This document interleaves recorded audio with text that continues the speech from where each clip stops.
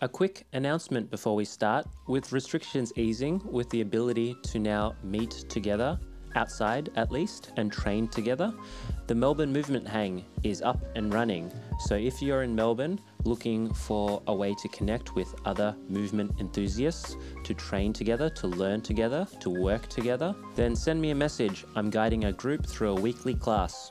All levels welcome, so if you're interested in finding more about this movement approach, then send me a message. I hope to see you there. Welcome back to the Passive Hang, guys. It's episode 52. I have the man, the myth, Lewie West on the podcast, who is an acrobat, generalist, performer. He's been touring the world for the past 12 years and now settled in Tasmania, of all places. I was very happy to sit down with this man and find out about his approach to training and also now teaching. His approach is unique, and there's a lot of deep insights shared in this conversation. We're going to get started.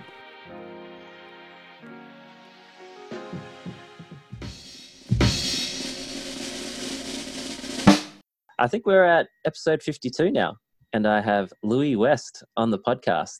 And I'm really interested in digging into this one because, I'm just searching around on the internet to try and find out more about you, because I've heard your name from a few friends, and I was like, okay, I got to check this guy out. And then I come across this archaic YouTube vault of all these wonderful videos where I was like, oh, okay, this guy can really move. What's happening here? But then I think it's from about 6 years ago. It's like nothing, just bone dry. So anyway, Lewie, welcome to the podcast. Thank you. Yep. Good to be here. And so in those 6 years, I guess, have you, what has been happening in the greater world? Well, maybe I'll first start because you've told me some personal news, which is congratulations. You're a father now. So yeah, I guess that's the biggest change in your life most recently, right? definitely. Yes. So 4 weeks old on Tuesday. Monday, 4 weeks old on Monday. Yes. Amazing time. And yeah, it's been great. It's been all the things people tell you it's going to be, but more of the good things and less of the worrying things in our case, which is nice. Yeah. So I guess it's a new chapter for you. Yeah. And you're currently in Launceston, Tasmania. Yeah, just outside, so closer to Devonport, about an hour and a half from Launceston. Launceston's our closest, I would call it a big city, but it's Tasmania, so it's still small. And for all those guys outside of Australia, you should look up where this is. So Tasmania is at the very bottom of Australia. It's not actually part of the mainland. So yeah, I don't actually know too much about what actually goes on in Tasmania. So you'll have to fill me in. Yeah, well, lots of hiking. If you like the outdoors, then it's definitely a good place to be. But in terms of Australia, we haven't had a COVID case for over a year. So that's definitely a benefit. Definitely a benefit in these times. So, and so when I go onto your Instagram page, you've got this description, just very short, and it's acrobat, aerialist, generalist, and teacher. So is that how you go about describing your work and what you do? Or I think that's kind of a good a way as any. The teacher is definitely the most recent addition to that, but I tend to like generalist as kind of my coverall term. Okay. And so you've been performing for quite some time, or that's your career path for how many years have you been performing now? I graduated from circus school in December 2008, and I got my first job in January 2009, and then have been touring basically full time since then. Yeah. Wow. So that's 13 years? Yeah. Yeah. Yeah. It's been a bit of a hazy whirlwind. And so right now, I guess with this change in your life as well, is this where you've are you starting to shift from performance into more of a teaching role, or what's going through your mind? Yeah, well, I was a traveling acrobat for those 13 years for two different companies, for Circa and Gravity and Other Myths, so both Australian circus companies. And I think that that was basically the best job I could have had as a young man who loves doing circus. I got to travel the world and be with my friends and do a whole bunch of amazing things, which was fun. And then actually me and my partner were already planning to kind of settle down and stop and try for a kid, which we know has been successful, which is really great. And we just, actually the timing worked out perfectly for us in terms of we were about to do our last tour. And then we got to France and we were bumping into our first show. So getting ready, and about half an hour before we were supposed to go on stage and go live, the theatre people came in and said, the mayor's just called, we have to cancel the show due to COVID. And then we flew back home, and it's haven't been many shows since then.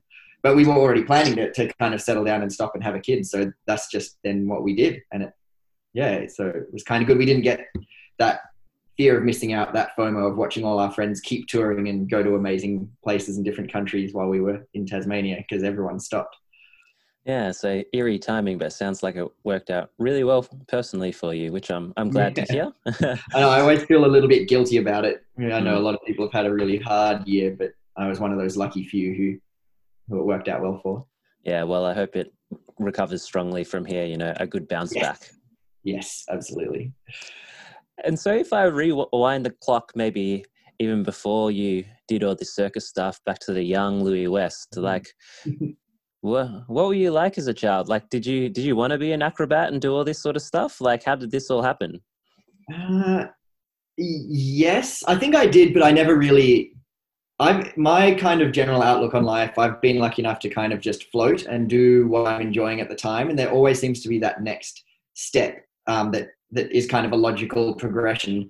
And then every now and then I look back and go, whoa, how did I end up here? This is great. And it kind of just, there was always that next step, that next person to help me out, or that next kind of thing to catch my attention. So like many young people, I grew up watching Jackie Chan, and he was kind of one of my biggest influences. So I thought I was going to be a stuntman for a long time.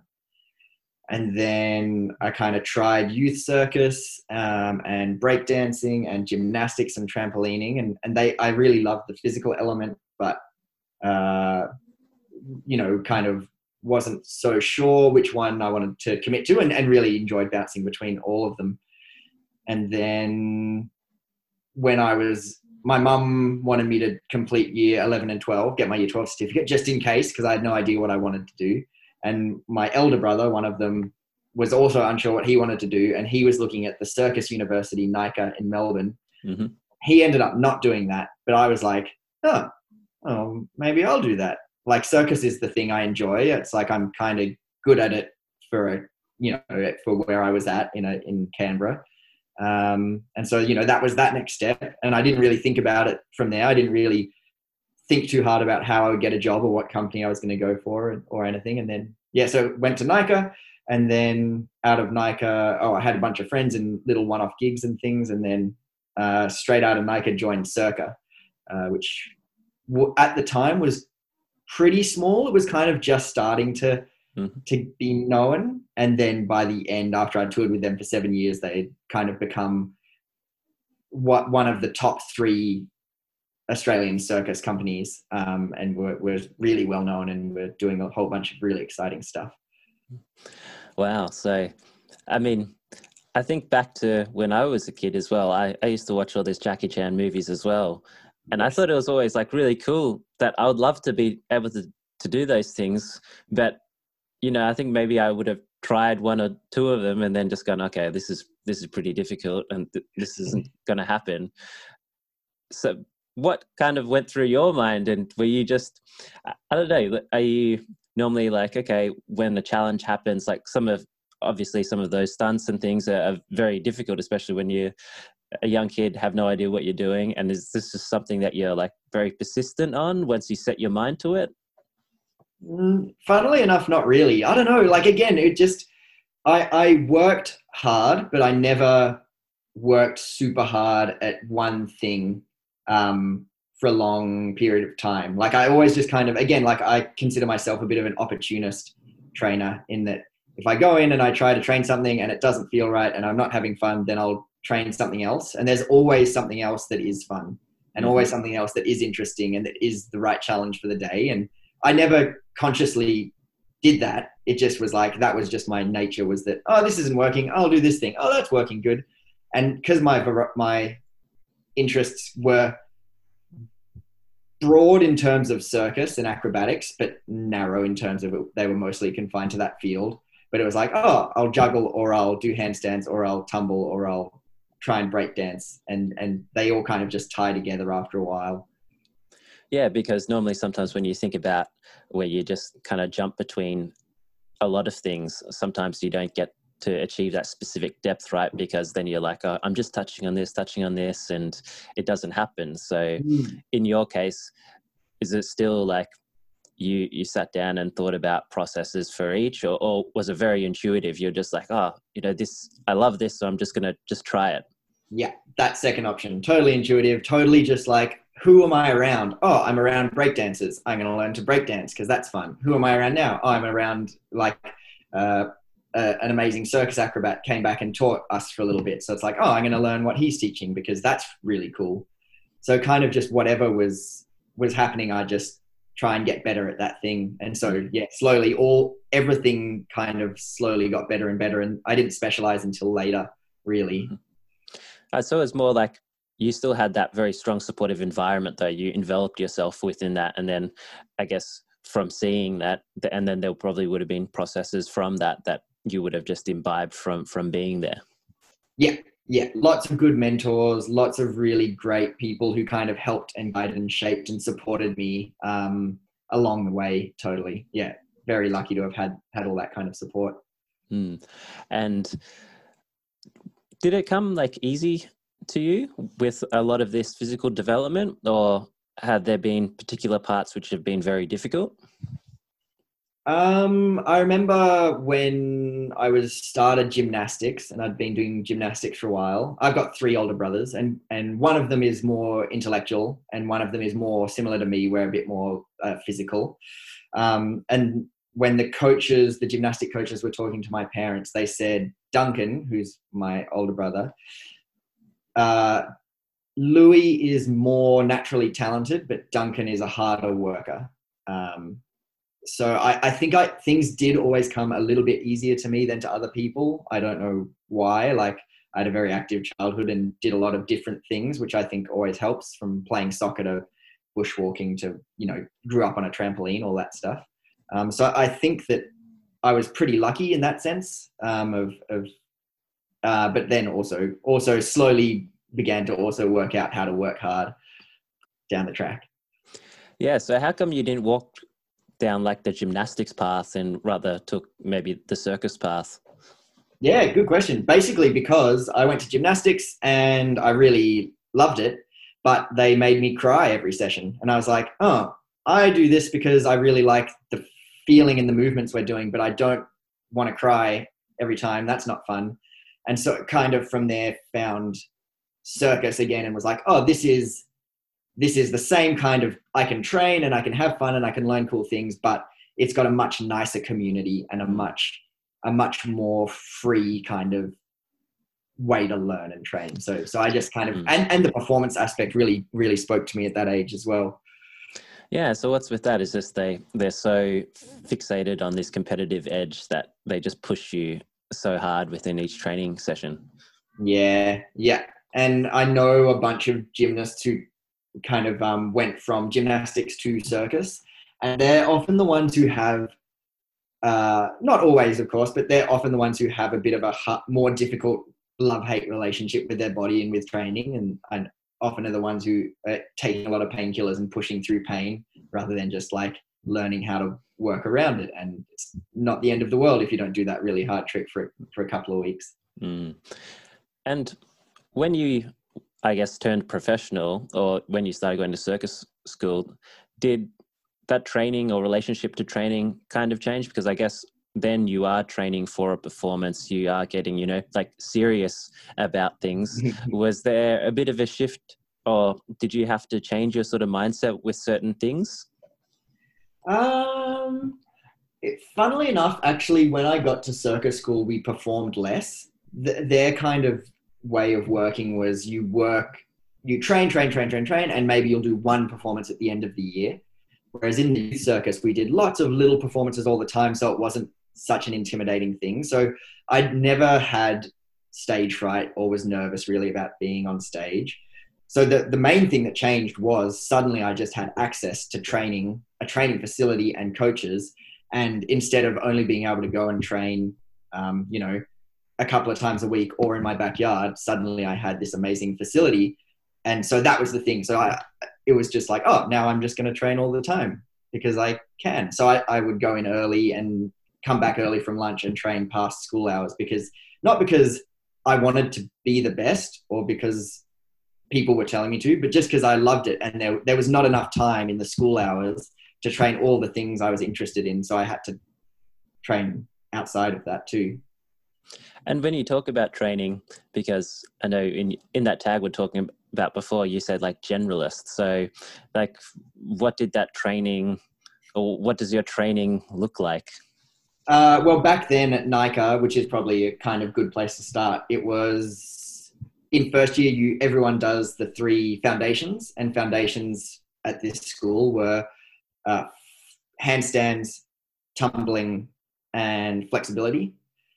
So that's what everyone did every day. You had a certain amount of hours on that. And then you each chose 2 specialties, which for me ended up being aerial straps, which I chose kind of because, I don't know, that guy's doing it and it looks kind of cool. I haven't really seen it much before, but hey, why not? He's really muscly. I wouldn't mind getting a bit more muscly.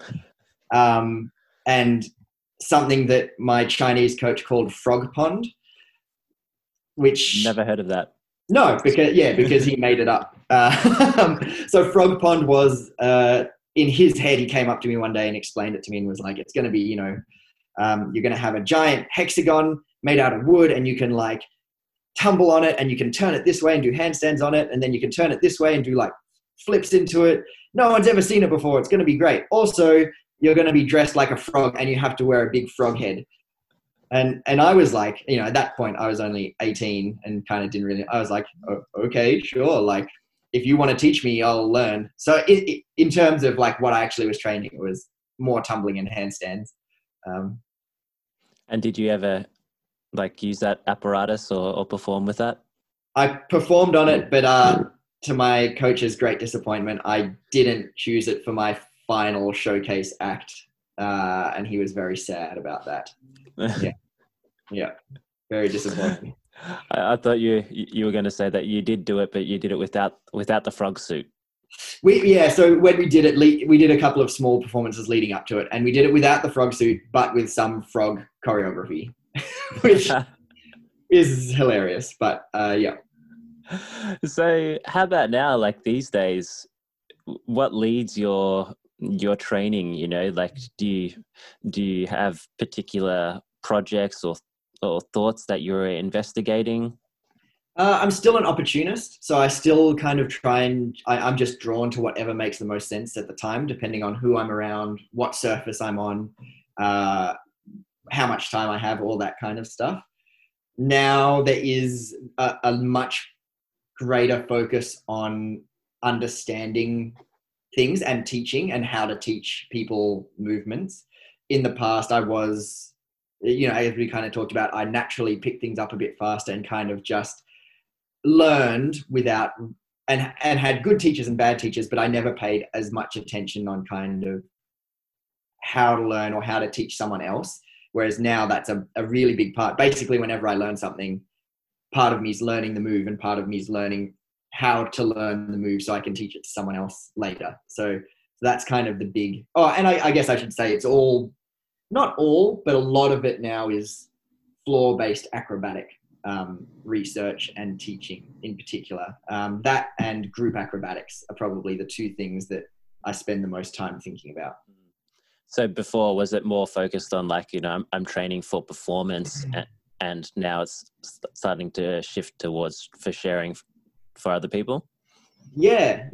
I guess so. I never really, even though I was training to be a performer, in my head, it wasn't so much about training for the performance. I guess it was once I joined Circa, but it was more just training because training's fun and exciting and there's always that next thing. And then that would go on stage. And so, yeah, so there was that kind of stage element in the background. But yes, now it's definitely a bit more how to teach. And because it sounds like you're performing for quite a long time, like how did you manage your body throughout that period? Because I guess your physicality is so integral to your work, right? You get injured, you're not going to have any work. So did you have any special ways or that you managed volume or recovery or injury management? Um, Again, I kind of learned on the job, like as I joined companies and kind of worked out what touring meant, uh, things adapted and I learned from the people around me. So when I went on my first tour, I had a helmet that I strapped to the side of my backpack. And when we got into the airport, I went and found a corner and I practiced spinning on my head. And then when we got, off that 12-hour flight, I went and found a corner and practiced spinning on my head because the airports had these great marble floors that were perfect for that. And then about a year later, there was no more carrying a helmet around and spinning on my head in airports because touring was suddenly like, oh, this is a lot harder, a lot more energy than I realized. So gradually you pick up the bits and pieces. And I was lucky to have really good role models around, again, to kind of show me this is how you have to look after your body. And this is what you do if you're injured. And this is how you restructure a show at the last minute because someone's been injured. So I think of it as having a toolkit, and it's like, you just slowly accumulate all these different methods and things into the toolkit and learn your body and realize that, when you're young, you heal quicker and things aren't as serious. And then slowly you have a few things that make you recalculate exactly where your body is at and how much you can push it. So, but again, like I never had a strict diet. I never really did reps or sets of things. It was more just kind of whatever's working at the time, talk to people if things aren't working, try something different if things aren't working. But I'm not a reps and sets and eat certain things kind of person. Yeah, it's really refreshing to hear because, I'm coming from the other side where it's all, it's all very structured training program, reps, sets, and then Yeah. I'm like, oh, okay, there's another way and you've done it. So it gets me thinking. Yeah, good. Yeah, great. It's always nice to have a few different options out there. But it is interesting going into teaching and going like, oh, do I now have to teach people with reps and sets? Like there's been a bit of learning around that as well. Yeah, that's really interesting process for you, I think, because I guess the other flip side of things coming so easy to you then is for other people when it doesn't come so easy, then to understand how to diagnose that. That's been a big part of my learning. I've been living in a strange world where everyone I'm around is a world-class acrobat. So all the bodies I see are very capable and have all this kind of training and process behind them. And so learning what normal bodies are like and where and things that I just totally take for granted in terms of flexibility or awareness or so that's my main thing that I've learned over this time is like how far can you break something down, break it down further, break it down further, break it down further, don't take anything for granted. And so that's a constant thing all the time that I'm still learning and playing with, and it's really that kind of tinkering's been really exciting as well, to break down all the movements. And in terms of like body preparation, I mean, you mentioned back at circus school, you did like these 3 fundamentals, handstands, what was it, flexibility and tumbling. Yeah. Do you take that approach as well, as seeing those as being like 3 fundamental building blocks for the work that you do, or do you separate it out in a different way?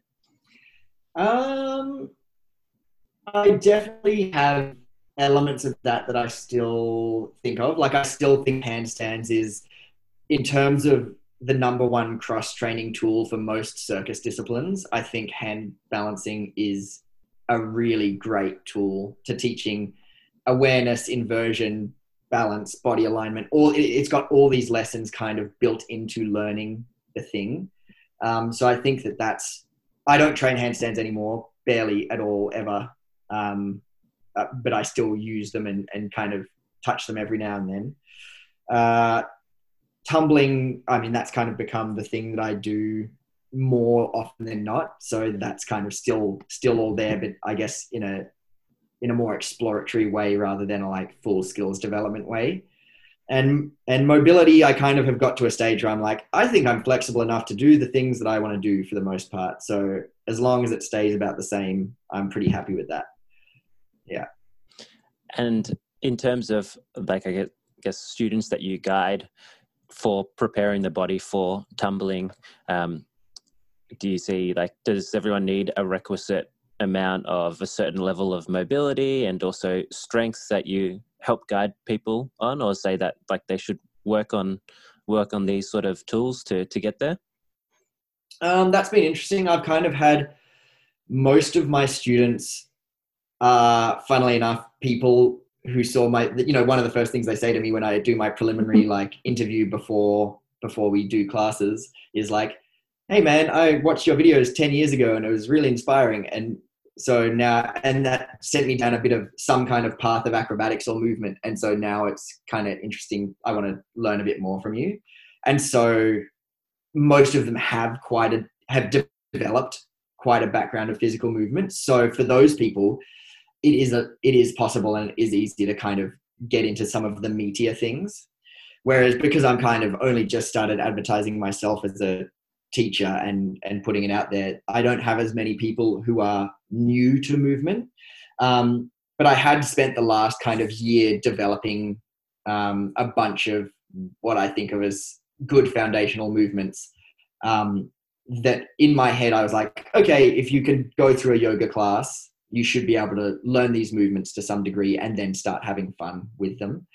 And so when I take those and I put them on real bodies of people and I have those kind of moments of needing to break things down and adapt things, that's been one of the joys as well, is going, okay, your ankles don't bend like that. Let's find another way to do it. And there's always a way generally to work around it. And I'm not going to be strict on it has to be like this so much. I'm going to be like, let's find out how it works on your body and with your background. And I'm a big fan of style. Mm-hmm. and doing things with what I call style points. So I don't want you to look like me, and I don't want you to look like that person you saw online. I want you to find a way that feels natural and fun and worthwhile for your body. Whereas I've kind of seen as movement has gotten more popular, it's slowly getting a little bit also more the same, which is sad, I think, a little bit. Yeah, there's a lot of, I guess, there's a level of mimicry, right, where you keep on learning in a certain way and you want to just, I guess we always like idolize what we are inspired from as well. So this conversation or this notion of personal style is quite interesting, because it's like, at what point is it like the right technique and versus like, I do it a little bit off, but it's style. You don't really do yoga with style, right? You do yoga and you try and basically copy the forms exactly. But in breakdancing, style is king. Like everything is like, yeah, you might do the same movement, but do you do it with style? Do you make it yours, even though it's a move that's been done 1,000 times by 1,000 different people? And that's what's important. And I think my kind of breakdancing roots of that kind of thing have really held over as to what I like. And when I see people move, it's like, that's what excites me. It's not seeing the same thing I've seen someone else do in the same style. It's like being surprised and seeing personality and that kind of thing. There's a joy in that. It's very interesting that from one culture to another, how it's like you mentioned, like from yoga to breakdancing, how it can vary so much and be championed in one, and for the other, it's more about looking or performing in a certain way. Yeah. But when we come down to it, like when we practice movement, it is trying to almost herald all forms and almost go towards this notion of style, right? And working with your own body. Yeah, well, I guess it depends. That's where you got to ask yourself why you're doing it. Are you doing it as a form of fitness and as, then it's a totally legitimate way to do it, as like, I want to learn these moves because they have inherent value and they'll make me stronger and more flexible. But also, it's like how some people dance. Some people dance ballet and some people just want to go out and boogie, and that's how they release. And it's like, yeah, maybe that's why you do it, or maybe a combination of the two. Like I do that quite often. Sometimes you want to try and be perfect, and sometimes you want to be free and fun, and they inform each other as well. And you mentioned foundational movements, or you've been developing these foundational movements. What do you view as these foundational movements? Well, that's a good question. It's been interesting because, slight sidetrack, now all my targeted advertising is movement courses. Particularly in this last year out of COVID, I feel like a whole bunch of acrobats and dancers and calisthenics people I'm going to go and make an online course, and they've all kind of done the same thing of, all right, what are the basic movements? So I have been really interested. I try not to look at them too much, but when they do pop up, I go, oh, okay, it's interesting. We've both kind of found this is a thing, and this is a thing, and this is a thing that seem like good starting points. The way I've enjoyed thinking about it at the moment, which could all change, is I really like thinking about your body parts. And in traditional tumbling, because my stuff is really acrobatics based, it's not dance based, it's not traditional or like the new form movement based. My background is acrobatics, is circus, is like that kind of thing. So that's where I've kind of started from. And then I've also been informed by all these other things. So I like to think about body parts. Generally, when we tumble, when we are acrobats, we use the palms of our hands and our feet and maybe our back. And that kind of, they're the things that mainly touch the ground, and that's really good. But I want to have lots of different options, and I want to know that no matter which part of my body is touching the ground, I will be able to move in a bunch of different directions, in a bunch of different patterns.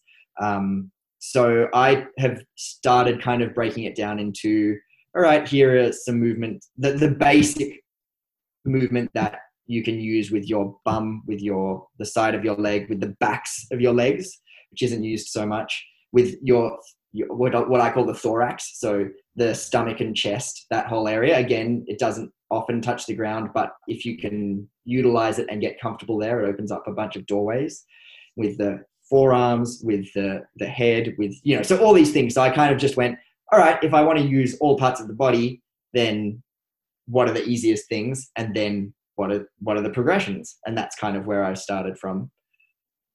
Yeah, that's reminds me of one of the videos I was watching from your YouTube, and I recommend listeners to check it out. I think it's called Floorgasm.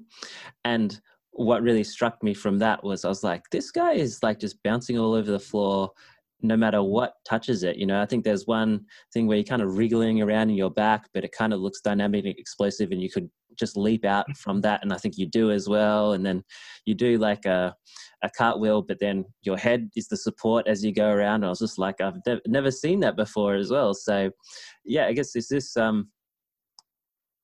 coming very much from common from acrobatics to be able to use the entire body, or is this like a more a Lewie West type of style that is being developed?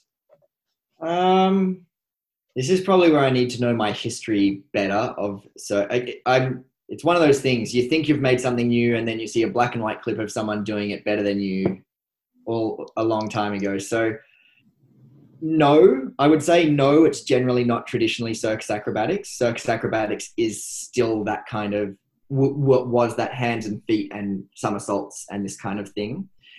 The new circus, so in the last kind of 10 years, has moved more towards this style of acrobatics of taking from dance and taking from gymnastics and taking from breakdancing and, whatever works, let's mix it together.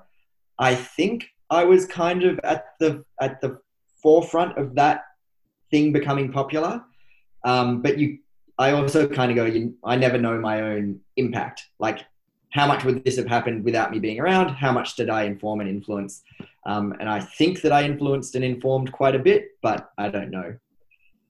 And so when you use your hands and your feet, do you see that as people start with just the hands and the feet as the main sort of tools, or would you say, we're talking foundations here, people need to start getting comfortable with using all different parts of their body from the very start as well? Yeah, second one. So there should be a way of using those different parts of your body straight away. But maybe the very start is you just need to kneel on the hard floor for a little bit and have your feet flexed and then have your feet pointed. And maybe that is enough for you to start acclimatizing your shins. But maybe you've got more because of your background. Maybe you've got a little bit more information in your body about how to use your hands. So then you could progress a little bit further and a little bit faster through that section. So you have kind of all these different bars of like, where are you in the thorax acclimatization? Where are you in the this and this? And then that all informs itself. And obviously everything is connected. The knee bone's connected to the shin bone. So as you kind of get better with each of these movements, they bleed into the next body part, or they utilize 4 or 5 different body parts. And mostly it is like everything uses your whole body and should. It's just kind of where it's focused on. Yeah, I think this, what you call the thorax, is really interesting because that is quite an unusual part of the body to be comfortable on. I think, especially as a male, and you try and roll across your chest, and then goes across the groin area. Yeah. Because I've been doing a bit of floor work where, like, I don't know what you may call it, but like this fish roll where you kind of use your thorax and you roll down, and the first time I was trying to learn it, I was like, I was really, really nervous. I was like, I was calling my partner over and I was like, can you just support me a little bit if it goes wrong? So yeah, emotionally and physically. Yeah. But no, there's a lot of fear with that part of the body. Not just because of the testicles, but that is a legitimate thing that you have to navigate and work out how it works for you to tuck it. But also because it's just a part of your body that doesn't touch the floor very often. And that's one of my favorite ones to start with and explore, because you can start really small. And there's a few kind of leap of faith moments where at some point you kind of just have to trust the preparation in your body and fall from a slightly greater height and maintain the arch. And if you do that, it's smooth. And if you freak out and you put your hands down, then it's not the end of the world, but you won't be able to do the movement if you get scared. So you have, leap of faith. Yeah, I wanted to ask you about these like leap of faith type moments and how you make it through, because there's that level of conditioning or that preparation that you do, but do you have some mental techniques as well that you have learned, especially when trying new skills or ones that you're going, I'm not sure if that's going to happen in the way that I intended to? How do you normally approach it? Very important to have an accurate gauge of your skill level. So that is something that only comes with time in the saddle, with practice, with trying, with pushing too far, and hopefully the consequences aren't, disastrous. So that's a big thing, is working out your own skill level. And one of the ways I think about it, I used to do an act called aerial straps, a circus apparatus. And I did an old Chinese, or the traditional Chinese form, where there's some big, you wind up and then you do some big drops. And my Chinese coach would so you do the prep, and it starts in a handstand looking at the floor. All you're supported by are these things wrapped around your wrists. And when you're ready, you drop your hands to the side out of the handstand and you plummet head first at the floor. And then Wow. the things come off your wrist and you stop yourself just hanging head first. So that is a massive, I always thought of it like basically just giving double middle fingers to millions of years of evolution that say, this is a terrible idea. Why would you possibly drop head first at the floor?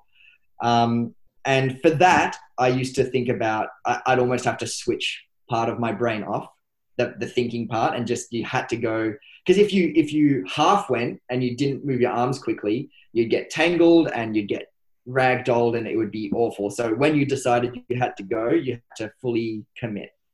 And my Chinese coach, Mr. Liu, who's a great teacher, great man, one of the reasons that circus is where it is in Australia, he just said, all right, so do the prep, and look at the floor, and then come down. Do the prep, look at the floor. And when you're up there and you're looking at the floor and you really want to do it, then you're ready. You know, like if you're up there and you're second guessing yourself and you're not sure, then just come down. And it might take weeks or it might take months. And that kind of drop has progressions where it's basically the same trick, but you take it up a meter and then a meter and then a meter. So each time you go through this process of doing the prep, looking at the floor, thinking about dropping, deciding it's too scary, coming back down.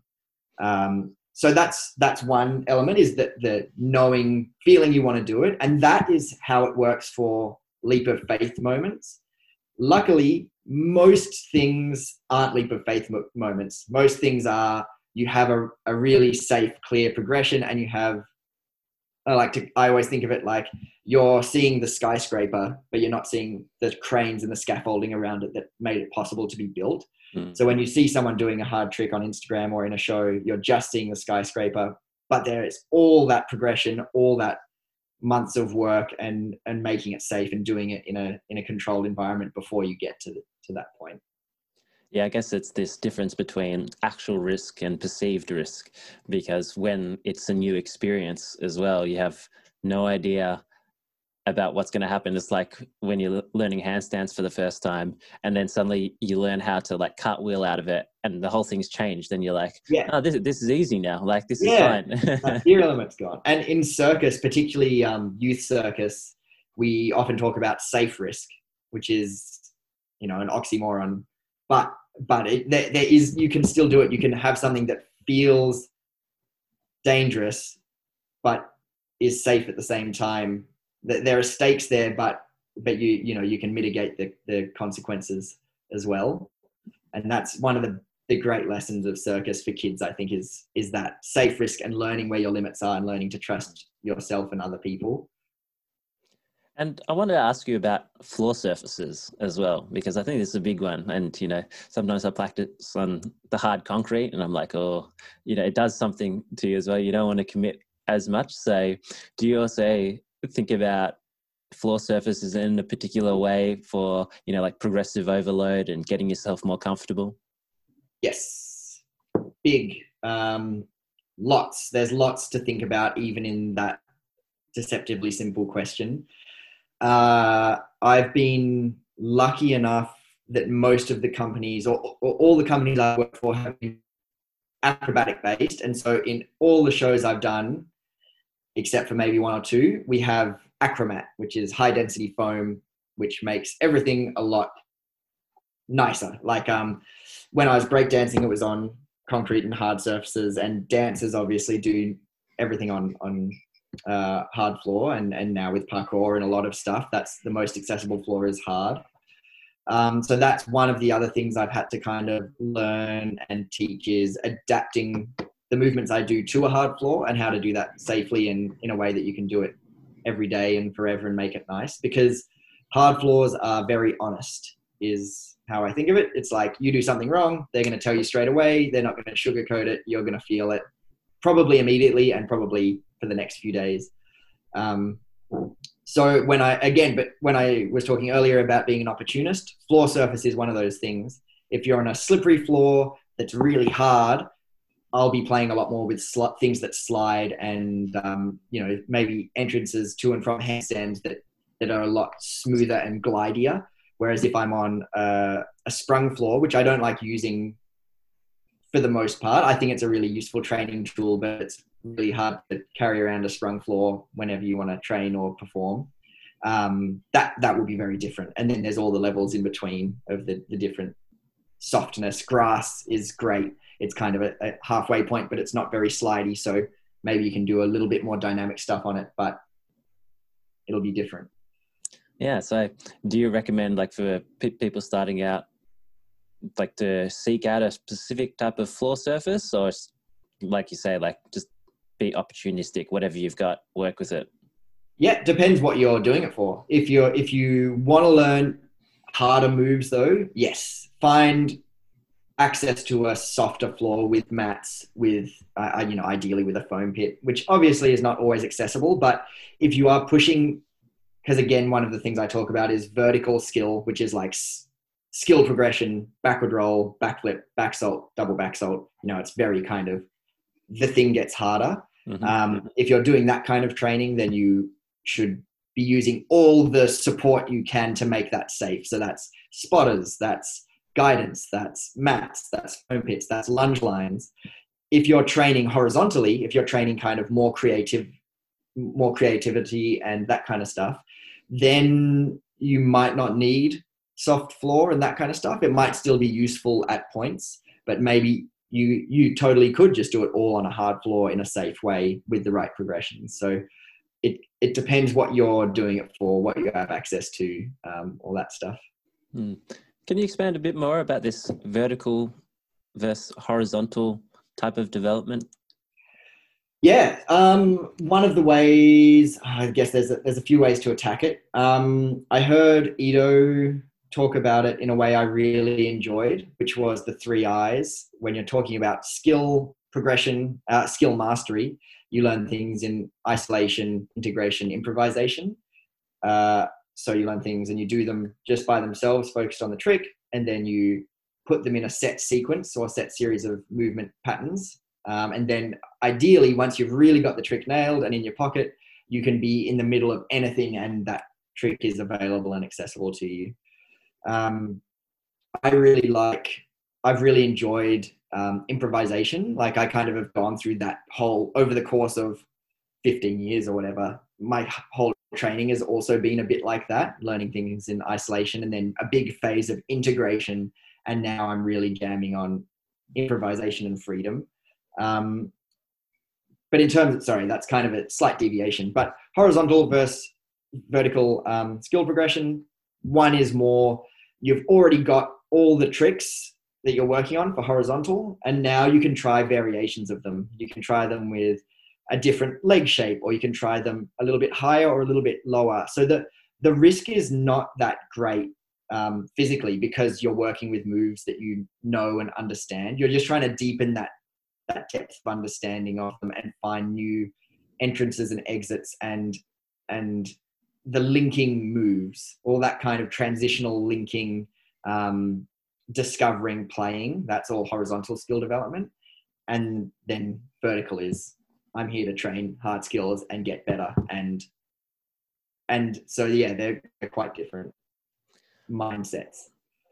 Yeah, and that's a really nice way of putting it, I think. And I can sort of see in my head, that's like, you can maybe concentrate on one pillar for a while to go more specific to really like upskill in that area, but then, or you can even balance it at the same time with then doing something maybe more horizontally, which is completely new to you and you suck at, right? But that's also developing you in a different sort of capacity. And you meet these people. Like I've taught, I don't want to pick on, I sound like I'm picking on gymnasts, but I've taught people often who have gymnastics backgrounds who are very vertically skilled. You tell them to do round off flip salt and they will, they can fire that button, but you ask them to do a cartwheel and do something different with one of their legs and their brain melts at their ears and they don't understand. And I personally, like in terms of like being a generalist and a mover and really understanding movements and being able to play with them, I find that so limiting and a bit sad. Like it's also amazing because that's how you get to those incredibly high levels of gymnastics as well. But I feel like hopefully those really high level gymnasts would have a bit more adaptability. But then you also get kids who can barely do a cartwheel, but they can also do like 4 or 5 different versions of a cartwheel if you tell them to do something different with their arms or their feet. And so it's kind of really interesting juxtaposing those two people next to each other in the same class, or how different brains work. I think it's like when you become so habitual in certain patterns, right? It's like almost becomes like walking, I guess, for some people when they've practiced the cartwheel in such a particular way, that to break out of that, like if you try and change your gait, it's like super difficult, right? Because you don't even think about it. So yeah, I can see how that would happen. And I guess in terms of, do you have a thing in mind in terms of like foundational tricks? Say for a lot of the people listening, in they are doing like their handstands and gymnastic strength, that sort of thing. And if people wanted to get more of a base in acrobatics, where would you say that their time would be best well spent? What sort of tricks or moves would they get a lot of gain out of in starting their journey? This is one subject that I enjoy talking about, and one thing that I'm kind of endlessly fascinating with is names of tricks. So again, we're going to go on a slight deviation, which is, those standard tricks all have very standard names. I can say cartwheel, we're picturing the same thing probably. I mean, obviously you can end facing forwards or sideways or backwards. So even with that, there's kind of variation. But with all these things that have been developed or kind of brought more to the public consciousness, or at least in the movement community, they all have different names. And in circus, there are a bunch of standard tricks that have different names because people make them up and change things, and they're like, oh, what works for me. And I love that. I love all the different names. I love finding the right name for the movement where you're like, what do we call this? And you say something and you're like, yeah, that totally sums that up. That's perfect. So I'm slightly annoyingly constantly tweaking the names of my tricks to try and find the right ones. So I can say a bunch of things, but they probably wouldn't make much sense because they're the names that I've been using for my tricks, which again is interesting. In a little way, it's like pushing a little message in a bottle out into the ocean, because I name a trick what I think is an appropriate name, and then that person might go and talk to someone else, and then maybe a few years down the track, someone will be talking to me and they'll say, oh yeah, I learned reef knot the other day. And I'm like, oh, interesting. I can track a little bit of your progression from what name you call that trick. So it's kind of annoying. It's useful to have standardized names, but it's fun to have a weird mix of names. So what do I actually think is useful for people who are getting more into acrobatics? Look, for someone who's teaching movement, I think it's it all depends again on what they want, but handstands are good, cartwheels are good, learning to roll is good. So there's a movement in contemporary dance, like a bum roll or a sit roll, where you go down one shin and across your bum and stand back up on the other side. That's really useful because that is a really soft way into the ground that you can use on hard floor. And if you have that pathway accessible, then you can enter and exit from it in a whole bunch of different ways, and it's going to be really safe. And you can immediately start playing with it horizontally. So sit rolls are good. I call it a Kate Winslet, where you do a side cobra and then you roll to the other side, which is, you pass through that, draw me like one of your French girls, Jack from Titanic. Just someone in the class, I was like, I don't know what I call it. Someone said Kate Winslet, and I was like, great, that's what it's called from now on. And it's just But I can say it works in this way. Yeah. And then, yeah. But knows, then maybe it becomes the Kate Winslet. Yeah. So there's a bunch of different moves, but I think it's one of those things where it would be easier to show you a lot of them than try and describe them. But yeah.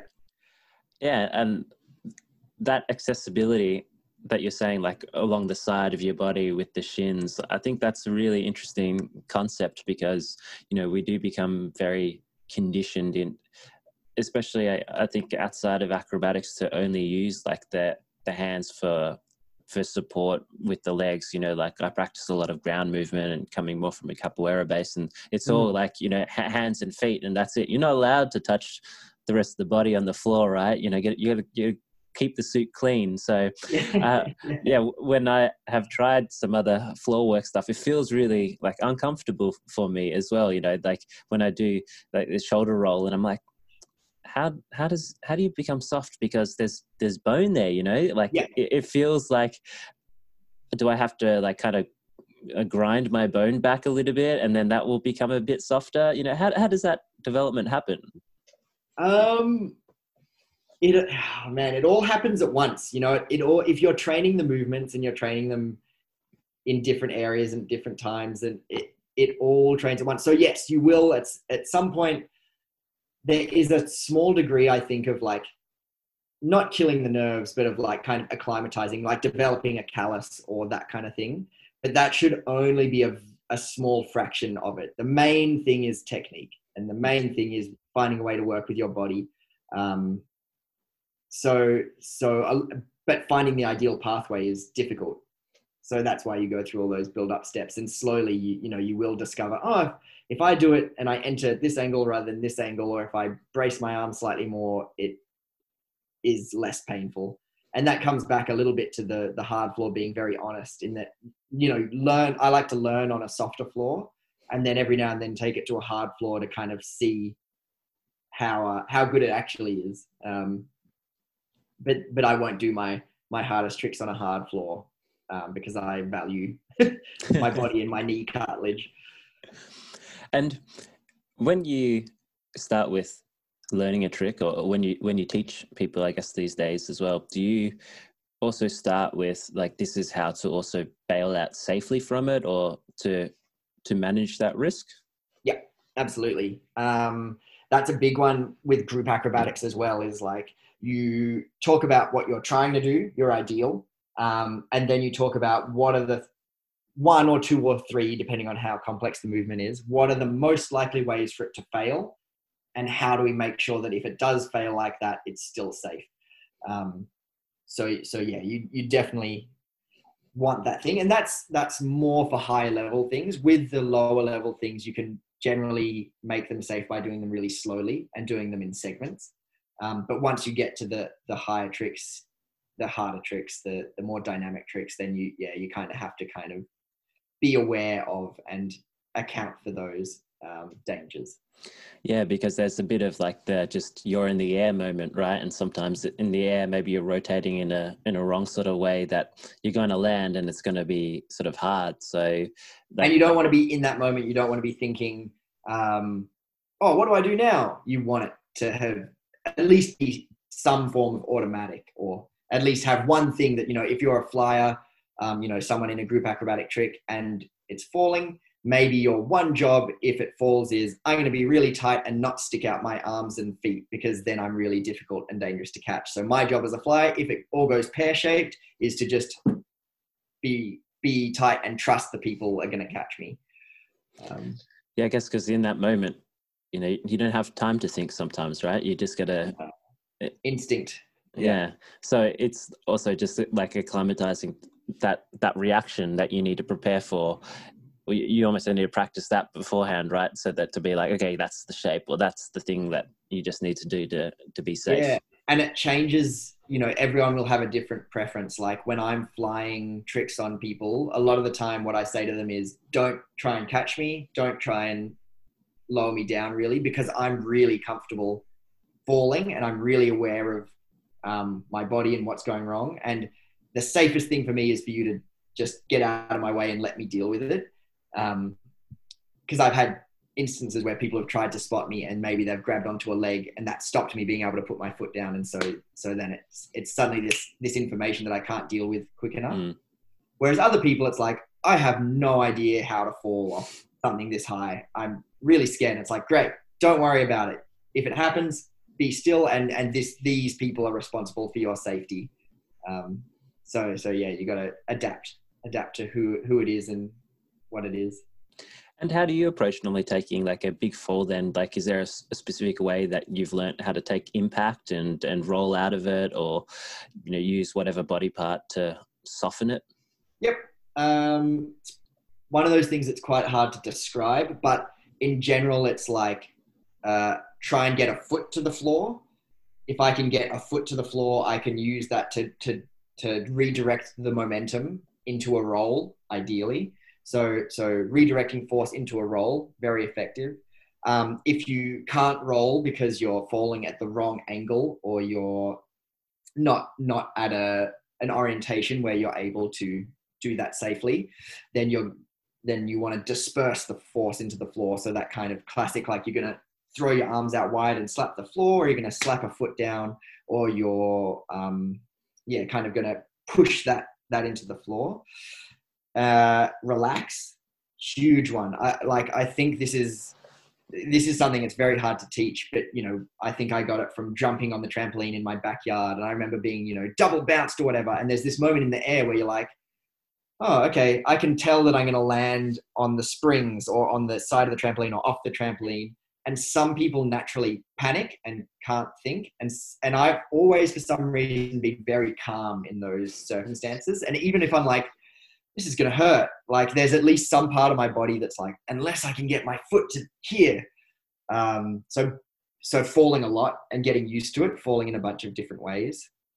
But I've had some pretty gnarly stacks, and mostly I've come out pretty good. The biggest one recently, it was a couple of years ago now, was we were doing a 4 high. So that's 4 people standing on top of each other in a show. It had never fallen. We'd done literally hundreds of them. And then this one particular show, it fell, and I'm the third person. So I'm not the top, but I'm right near the top. And everyone went to catch the person at the top, which is good, which is what they should do mostly. But no one caught me. So I basically fell flat on my back from a bunch of meters up in the air. Oh, wow. But got up and did the rest of the show. It was at the very start of a show. It was very, very sore the next day. And that video is on Instagram, actually. There's a kind of grainy, not very good quality version of it on Instagram, because it was a very good lesson. But it was also nice to kind of, there are ways to fall. There's an awesome clip on YouTube of a skater in the X Games going up super high and then smacking straight into the ground and his shoes pop off, but he gets up and walks away. And it's kind of, man, learning how to fall is very important in those instances. Yeah. And do you have any tips for people doing that? Is that just like, is there specific falls that you should practice? Like just jump off some things and try and land in a certain way? Yeah. So just start very small and learning some of those basic movements. I guess it goes back a bit to your question of what should you learn if you're interested in learning a bit of acrobatics. So being comfortable rolling and cartwheeling and those things, because they can turn into safety maneuvers if need be. But you do want them to be pretty automatic. So you've got to practice them a bit. There's also a bunch of work you can do with kind of being off balance and playing with like, okay, I'm going to get as low to the floor as possible and I'm going to tip a direction and then I'm going to work out how to make that soft. And then I'm going to get a little bit taller and I'm going to do that same thing again and kind of explore your different options of falling. And if I fall backwards, I do this. If I fall forwards, I do that. And then I had a Russian coach who used to get us to practice falling by someone would hold your hands and someone would hold your feet and you'd be belly up to the roof.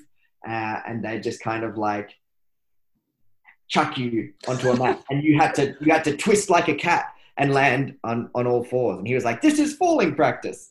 So there are some strange ways like that as well. But like anything, if you want to get better at falling, fall more in a lot of different ways and in a safe progression. Yeah, I really like that thought of starting from just low to the ground, and then you can put whatever force into it in different directions until I guess like you can stand or even jump a little bit. And you might find that for a really small fall, for example, it's okay to put your hand down, and that you'll be able to catch yourself and absorb. One of the big rules, just while I remember going back to that, advice for falling, massive piece of advice that's really hard to rewire in your brain. Often it's the most safe thing is not putting your hands down. That's the classic skating injury is your board goes out the front, you put your arm back, you over-rotate a backsalto, you put your arm back. That's how you break wrists and elbows. And that is now totally a habit for me. If I fall over backwards, my arms are in front of me and I take all the impact on my back and then let it disperse. And it's way better, even if it's slightly, you don't want to do it every day, but in terms of a like one-off scary thing, it's, you're going to come out of it better than putting an arm back. Yeah, because it sounds almost a bit counterintuitive, right? Like I'm going to land on my back. People are so protective of their back these days. But, when you talk about that reminds me of like in grade 9, I think I had playing soccer an injury where and landed and I put out my hand and then I broke a piece of my elbow off. And it just happened like that. I didn't fall that heavy, but I Yeah. think it's just that support just it's not very strong. Yeah. Yeah. Not in that sense. Yeah. And what about on the mental side? Like, say, that big fall that you had. Do you have anything that runs through your mind which then just goes, what, I'm just going to keep on going? Because sometimes, when you have these big falls, it hurts as well. It kind of then like jilts you a bit, right? And you're like, oh, I don't really want to approach that same trick or do that thing again. Yeah. You mean kind of in the longer term with that specific trick and training it? Yeah. Like how do you normally overcome that? Luckily it hasn't happened too often. With that one, that was kind of probably the biggest, scariest version. So there was definitely a big part of me that was like, is this worth it? Like, I really, really don't want that to happen again, because that sucked and could have been way worse than it was. So is it worth it? Do we put in the training again to do that? And it took us a good couple of months. I'm going to say like probably 3 or 4 months of training it again back in safety lines. And we did put it on stage a little bit more, and then I stopped touring that show, so I didn't have to do it anymore. But it was it was a big kind of interesting time to reassess that. And as I've got older, those things are way less important. And now it's like, it's not important at all. It's important that you can move your body and walk, which is obviously more important at all stages. But it just kind of those equations work out slightly differently. So again, you kind of recalculate the risk and you reevaluate how safe it is, and you go and you either do it again or you don't, and that's kind of depends how much you want it. Yeah. Because it's always a bit of a funny mind wrestle, right? Because you don't have to do any of these things, right? And you can be like completely risk averse, but then there's this part of you as well, which is kind of like, but I want to try and do it and find my potential of doing it. Exactly. Yeah, it becomes a little bit of a personal test and a like, a really introspective moment of working out why you want it, what it means to you. Is it important? Is it a point of pride? Is it like you've got to prove to yourself that you can? Is it, all these things? Yeah. And apart from like foundational movements, which, might have all these different names or might vary from person to person as to what's most important, do you have any maybe like key concepts that, say, when you take a workshop, maybe that you focus on that everybody that you think is of benefit to everyone when they approach this field? Yeah. I like this. I like trying to think of key concepts, and I like trying to think of, I read a book recently called Range, which is all about generalizing over specializing. And I really like that. It spoke to me in a bunch of different ways. One of the things that I really enjoyed about it is there's a whole chapter on analogies, and kind of trying to explain things through metaphor and through that kind of simile and all this kind of other ways. And that thinking of things through metaphor often can be a breakthrough moment. Or so I try and collect metaphors and similes and ways of explaining. Some of the things that I have found useful is that I like making curves out of straight lines. So in our body, we have a lot of kind of straight lines, our forearms, our shins. If I straighten my elbow, it's straight, from my shoulder to my fingertips. And that's really nice. They can make great aesthetics and that kind of thing. But the floor is also a big straight line. And if two straight lines meet, it's going to splat and it's going to not be very nice feeling. So one thing should curve, and the floor can't curve. So you've got to find ways to make curves throughout your body. So exploring everywhere, that same thing of like, how do you, you want to be comfortable with every part of your body. A lot of that is knowing how to make it curve with every part of your body, or with different segments of your body. So there's one of my favorites is, I think I mentioned earlier, the backs of the legs. It's like, well, how do you make a curve out of the backs of your legs? but you can, if you use the rest of your body, you can stand with your feet together and you can fall backwards and you can take that into a roll without bending your knees, and do it really softly and smoothly if you know how to create the right tension and angle and momentum with your torso. So curves out of straight lines is a big one. And that is not just with your body, but it's also with movement as a whole. So a lot of the time in regular gymnastics and regular acrobatics, the things we learn go in straight lines. And, you know, you go to a tumbling class, you go to a circus class, when you do tumbling, everyone lines up and you do your movements in a straight line. That's really useful. But a lot of the movements we learn, and if we're going to start sequencing and making things feel nice and finding good ways to connect things, a lot of the time it works better if you start to curve the whole sequence or one of the movements. Or so this works really well, making curves out of straight lines, you know, rounding off the edges. You don't want right angles, you want smooth curves. So that's kind of one of the biggest ones I've found useful that I enjoy. Yeah, I really like that analogy. You know, it makes sense to me, especially like with that, when a straight line meets a straight line, and especially if it's like perpendicular, you know, then that's going to go, or that's going to hurt the most. You want to avoid that situation. Yeah. And even when I've been practicing like a lot of the more ground movement sort of flow, I know at the start, you really emphasize this one lateral direction, I think, at first, because maybe that's like the lowest in the complexity, until you maybe take a video of yourself and you're like, why am I just moving horizontally like all the time? And it kind of like doesn't make sense. And then you start going, oh, okay, like now you can, it's like the options, right? Then you can go in any sort of way, and it feels better as well when you do it. It feels more organic. Feels more organic, feels more freeing. And that's something both with performance and with social media. You know, it is interesting to have an idea of where the front is. You know, where is the audience? Like, what is the best angle for this sequence for the audience to really see it and enjoy it? Where is the best angle to put the camera so that Instagram or YouTube or whatever can see the best angle, you know, show you good side.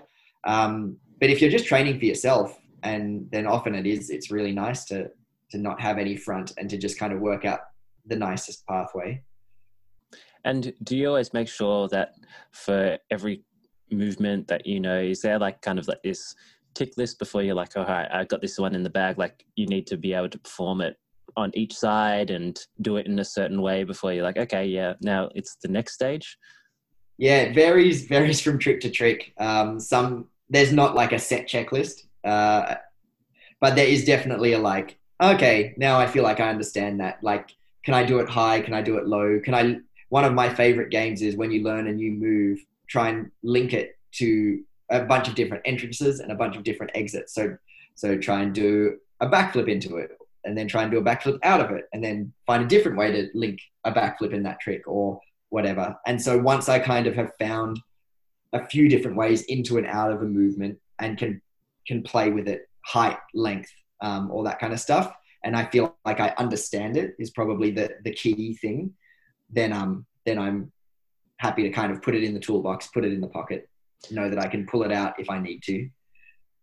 This is a good, I guess, segue into skill acquisition and talking about, like, when you think about, okay, like I'm going to teach this person this new skill, like, do you have a set sort of process or way which you like introducing it to them and going, okay, this is how we should think about approaching acquiring this skill?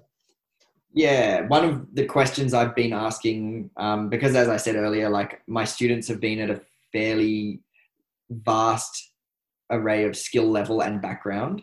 So often the first thing I do is I'm like, here's a trick. I call it this. It looks like this. And then I'll do it because I like to demonstrate and do things while I teach. And then I'll say, have you done that trick before, or a variation? And then they might say yes, they might say no, they might say, oh, I've done something similar but not the same.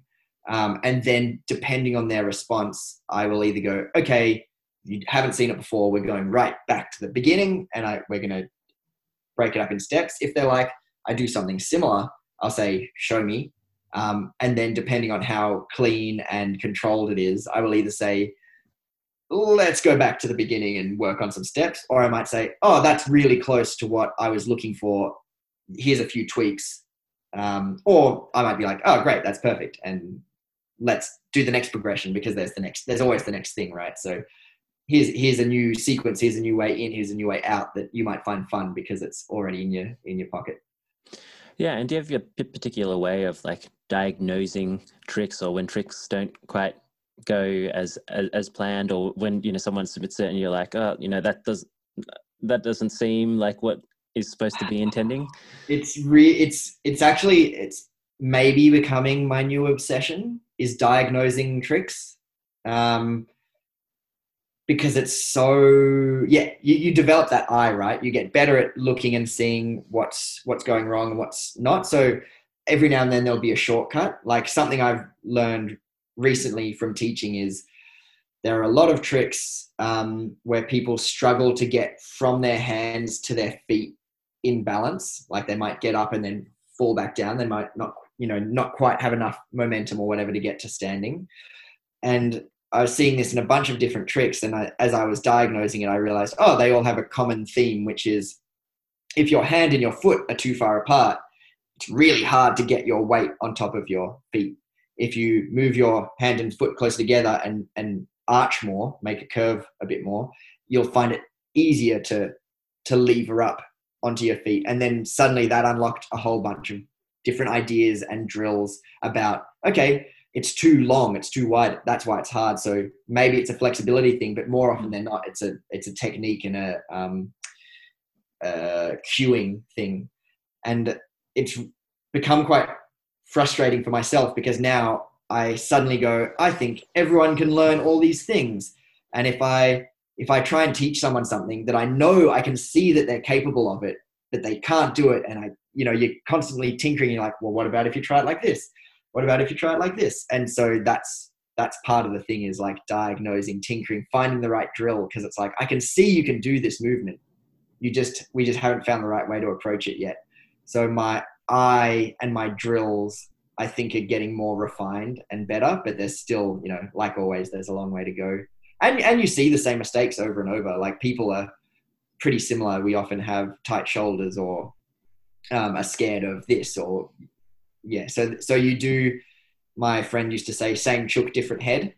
It's like, it's that kind of thing. It's the same problem on a different body, and sometimes every now and then you find a cue that is really effective at fixing something, and sometimes it's like, still haven't found it. It's out there somewhere. I know it is. You just got to find it. Yeah, the magic cue that's gonna just make everything click. That's right. I'm always searching for that one. Yeah. I feel I treat all my students a bit like guinea pigs. Sometimes it's like, I'm just going to try this out. And sometimes it's great. And sometimes I'm like, I'm sorry. Nah, I just thought about that. I thought it was going to work. Didn't work. Let's try this other thing. And we've talked about flexibility before, but what about this concept of strength? Like, to get beyond, like this beginner sort of stage to acrobatics, intermediate, like how important is strength development in training this area? I feel like I'm probably the wrong person to ask about that. Just because it's never been basically all my strength has come from doing the things. I haven't really done much supplementary strength training. I've done almost no weights. And so again, I've kind of just identified my own weaknesses. And if just doing it more hasn't solved it, then I might occasionally go and augment with some weights and stuff. But it's not something that I feel super equipped to talk about. It's interesting. Yeah, but obviously it's worked for you as well, right? Like this, doing the thing has conditioned the body in a good enough way to allow you to do the thing, right? Yeah. Generally, it's worked pretty good. Yeah, because on the other side, when we talk about like generalist as well, there's the term thrown around like generalist strength training, and then equipping you with the strength to do whatever you need to do as well, right? Is that like functional fitness and that kind of stuff? Yeah, or even like a lot of the using the rings body weight strength training, there's like common thought that if you train in this sort of way as well. It sort of prepares you maybe a bit more adequately for a wider topic of things to then go and apply yourself into than maybe say when you do and just focus on just isolated weight training. Maybe it's to do a body awareness thing or something like that. Yeah, totally. Because it's a whole bunch of it is the pathway. Like, if you have the most efficient pathway, you're going to need less strength and you're going to be able to do more if you can find that. But there is a certain base level of strength that is going to be a safety net and allow you to access more things. Let's talk about warm-ups. Do you have any favorite warm-up routines? Yeah. It's the warm-up has been an interesting one kind of for myself, from being young and not warming up at all because I didn't need to because you're young, to doing getting to circus school and they did a bit more you'll run around and then you'll do some static stretches maybe. And then recently I've actually been training jiu-jitsu, which I've been loving. But their warm-up is often run around in a circle, do some bear crawls down a mat. I don't want to have to think about the next thing, so we do the same warm-up every day, and that's good enough. I have found recently that the most effective way for me to warm up my body well and quickly, because if you're doing hundreds of shows a year and you have to warm up, you do sometimes get sick of it, is stuff that I picked up from Ido Portal and one of his students, Juan, who also lives in Melbourne. And that's just a lot of body circles, lubing the joints, moving basically, trying to wake up my body and my mind and kind of do a quick scan, mostly through these kind of joint waves and circles. And then if anything stands out as being sore or needing a bit more attention, then I'll dip into my toolbox and bring out a few of the things that I know are good for that. My injuries aren't huge, but they're like old friends at the moment. It's yes, that one's back or whatever. So dip into my toolbox, bring out the things that I know help each particular sore thing. And if nothing is too sore or needs too much attention, I'll do a little bit of windscreen wipers, moving my legs side to side. And I like to do some scorpions, lying on my stomach and leg over the top, couple of handstands, and then kind of just, that's about it really. From there, it's start slow and after a couple of minutes, usually pretty happy to be moving and doing harder things. And did you have any, pre-performance routines or rituals maybe to get you to switch on mentally before you went out on stage? No, not really. Different companies had different things. There was a while where the only makeup we had to put on at the company was eyeliner. So just kind of putting on eyeliner became a little bit of a ritual. The companies I worked for have generally used a focus thing. So it's pretty simple. Everything from I've had some fun ones, which I'll talk about in a bit, but generally the one at the moment is you go in, you put your arms around each other, you talk about what you've got to think about for the show. Any changes, any last minute changes, who is someone injured? Okay, that person has a sore neck. Have a bit of awareness about that. And then we just put all our hands in and make up a chant for that night, a 3-syllable one. Some of my favorite ones in the past have been, we had a peacock feather that we balanced on a table, and we had to keep it balanced by just using our breath. So blowing it in different directions. That was super fun. Mm-hmm. And one year, classic opportunist, one year we were in Edinburgh and we were doing, sharing a stage with a show that had heaps of balloons. And so we just play a game where it's how many balloons can you keep up in the air? And you can either do that with multiple people or by yourself or just with your hands or only with your feet or whatever. So generally, as long as you just spend some amount of time thinking I'm about to do a thing and it's exciting and it's serious and it is potentially dangerous, but also have fun, then that switches me on. I've seen you try and juggle 3 balloons. It looked really difficult. Yeah, it's really difficult. Yeah, good fun. They don't behave like you want them to. No, it looked like quite a workout actually. I want to try it. Yeah, it's great. It's one of my favorite warm-ups. If I'm I don't know what to do, if there's a couple of balloons around, just blow up some and then just try and keep them in the air. It's very simple but very good. Yeah, you don't have to think about it at all. Yeah. And what about at the end of a training session, do you do anything there to cool down, like down regulate, reflect? No. It's one of those things like we always should cool down, and I feel better when I cool down, when I do a little bit of like self massage or a little bit of stretching or just something. But I don't do it. I don't do it that often. Something I should do more. And what about in terms of creative sequencing and flows? What do you normally, like, we talked about it a little bit before in terms of like starting to integrate it with other skills, but maybe when you're constructing a certain flow or getting people to start learning how to construct their own sequences, like how should we go about it? If you're talking about someone learning how to sequence tricks, that isolation, integration, improvisation is a great method of kind of like, I can give you a few sequences. Once you have the tricks, I like to give people a sequence that I know works. And I'm like, we're going to learn this sequence like dance choreography. We do this, and then we do this, then we do this. Because you'll find there are a few really nice ways to make transitions between tricks work.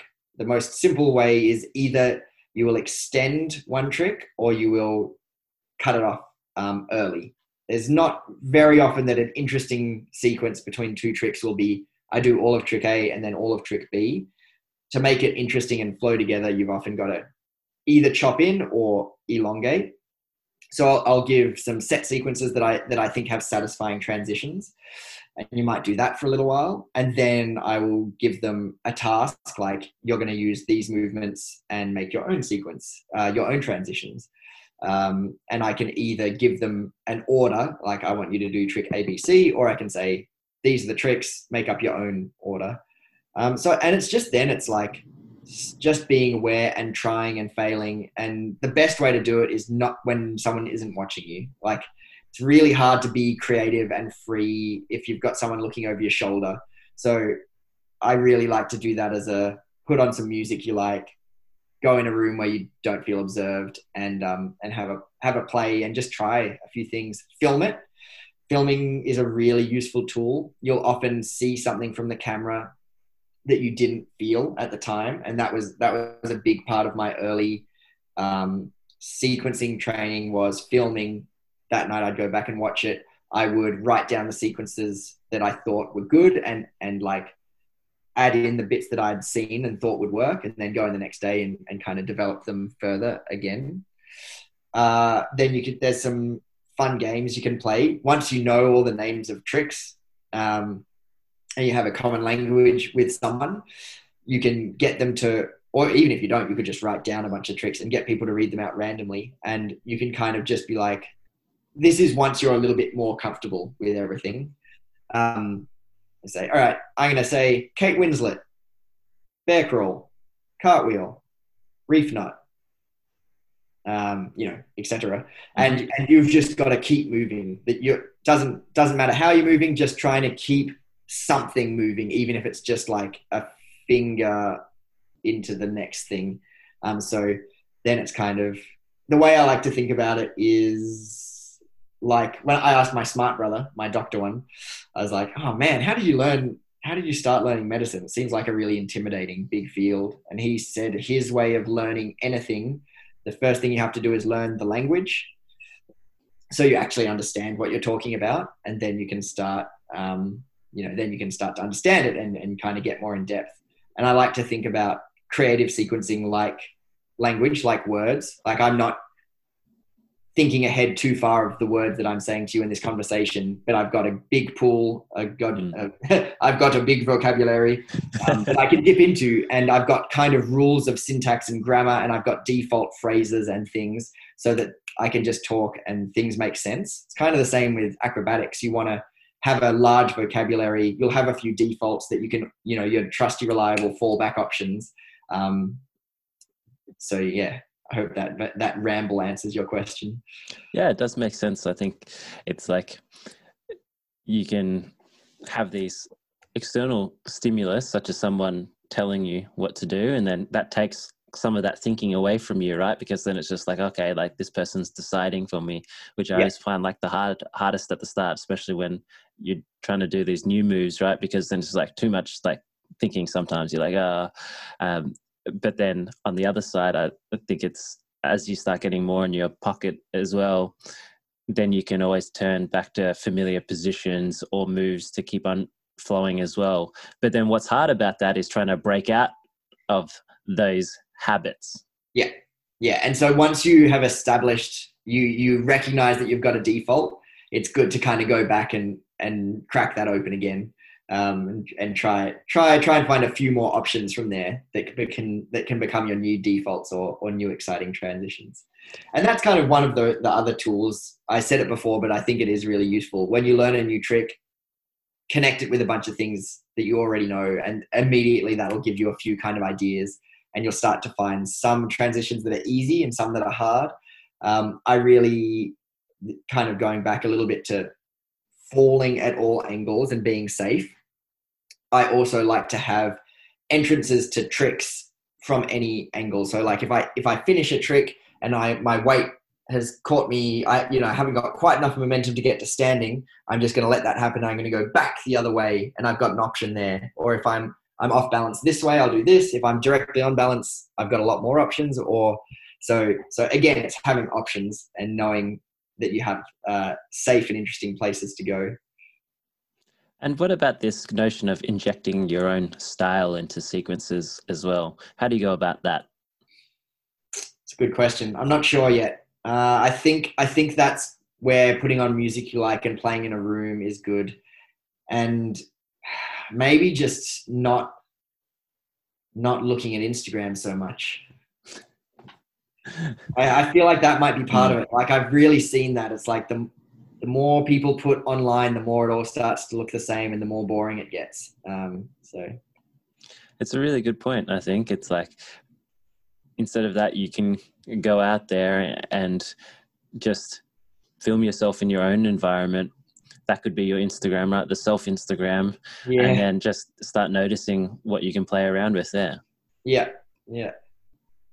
I guess it can be a double-edged sword, right? Because you can get a lot of inspiration from looking around at the peers around you, right? But then maybe at some point then as well, you do have to just go, you know what, I'm just going to go on my own now. I think the key there is to look at a broad variety of stimulus. It's like, don't just look at movers and movement, look at dance and by dance, I mean break dance and ballet and contemporary and tap and jazz and traditional Russian dance. Like steal from everywhere, borrow from everywhere, get inspired from everywhere. And then the bits that you take and try will naturally look different on your body, and kind of, celebrate that and enjoy that, rather than just seeing one person or one style of movement. And where do you like to look for inspiration these days?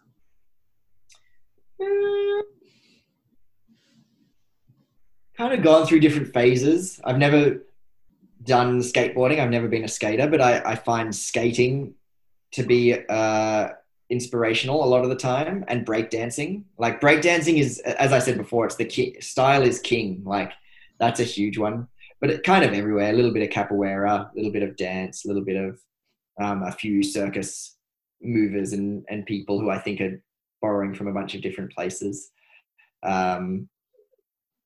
BJJ has been interesting. Like now, a lot of the time I take things, it's like you learn about whatever you're in. So a lot of the things I think about now are BJJ related, and how to move across the floor without using your limbs, and or with extra pressure, or with someone trying to stop you, that kind of stuff. And how has your application of your body been in BJJ, I guess, from this extensive physical training that you've done before into this new field? How are you finding that? Oh, I love it. It's almost like the anti-circus is how I've been describing it. In circus, you're always trying to support and help and balance your friends. And in BJJ, you're trying to off balance and disrupt and surprise your friends. So it's the other side of the coin. And there's a few habits that I find it really hard to break, like being light or helping people or being comfortable in the air, these things that aren't useful generally in BJJ. But I found that my biggest asset has been movement in BJJ. Like that's the thing that I can surprise people with, and has opened up a lot more doors, is being comfortable moving, inverting, cartwheeling, surprising people, because I feel really comfortable in scrambles. But I mean, I'm still a white belt. It's still very early. I still get absolutely smashed by most people. But that's really fun too. It's great to be a beginner again in a dip. It's that thing, you dip a toe in a water and suddenly you realize how big the ocean is. And it's like, I can totally see how people dedicate generations of lives to this, because it's nonstop and so vast and so broad. So I'm really enjoying kind of starting that journey. Yeah, it must be really interesting for you, right? Because in one field, you've been involved with that for so long, right? And then with this, as you mentioned, it's like you're down at the very bottom of the food chain, and that's where you got to start. Yeah, yeah. It's good. It's humbling and it's exciting. So I wanted to finish off just with a few rapid fire questions, and say I'll just ask away, and maybe just whatever first comes to mind. So, what's your favorite book? Oh, The Phantom Tollbooth. And why? It taught me to love words, and it kind of was taught me that the world can be a fun place and you can play. And next question, where is your favorite place to train and practice?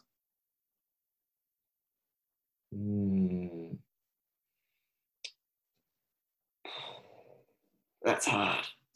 I don't have one. I don't think I have a favorite. Somewhere where it's warm. At the moment I'm in Tasmania, it's freezing. All I can think about is the cold. Do you have a place at home to practice? I do. I have a space upstairs. I'll give a shout out to GOM, the Gravity and Other Myths crew in Adelaide, and say their new space, the Forge, is probably right up there. That's a great space. Nice. And favorite snack? Dumplings. Ooh, that's a good one. Yeah. And finally, what's your favorite style of music to train to? Hip hop. Nice. Yeah, breakdance roots coming through again. Any particular era or style? I've got a soft spot in me for like Australian hip hop, Listenesso, because that's what I listened to a lot when I was at circus school. So that kind of brings back a lot of memories of kind of the beginnings of a whole bunch of things, but also Jurassic 5. Loyal Kana is a new, and Mac Miller have been two of my new favorites. The hip hop that is honest and humble and clever rather than gratuitous. Yeah, nice. Nice, Lewie. Well, thank you so much for sharing all those insights today. Maybe just to cap it off, for the listeners out there, what are your movements going to be for the foreseeable future? I'm guessing, you're very much going to be focusing on home life, but other than that?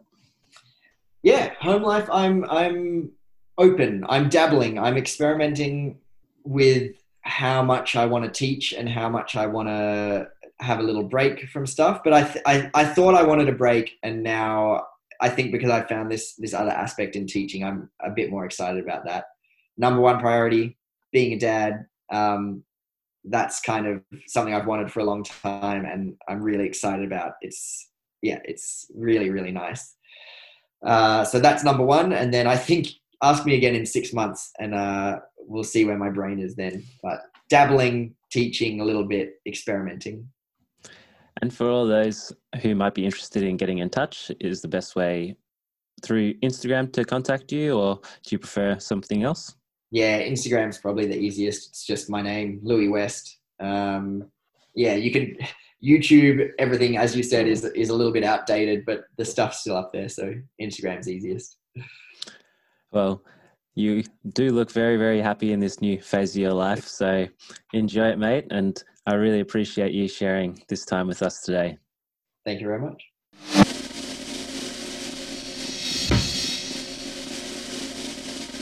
Awesome, guys. That's it for today, episode 52, starring Lewie West. I really appreciate Lewie for taking the time out of his day to join us for this conversation, especially because he is a new father And I know during that time it's a very hectic time, so really appreciate him sharing that time and space to share his perspective. I hope you guys enjoyed that one.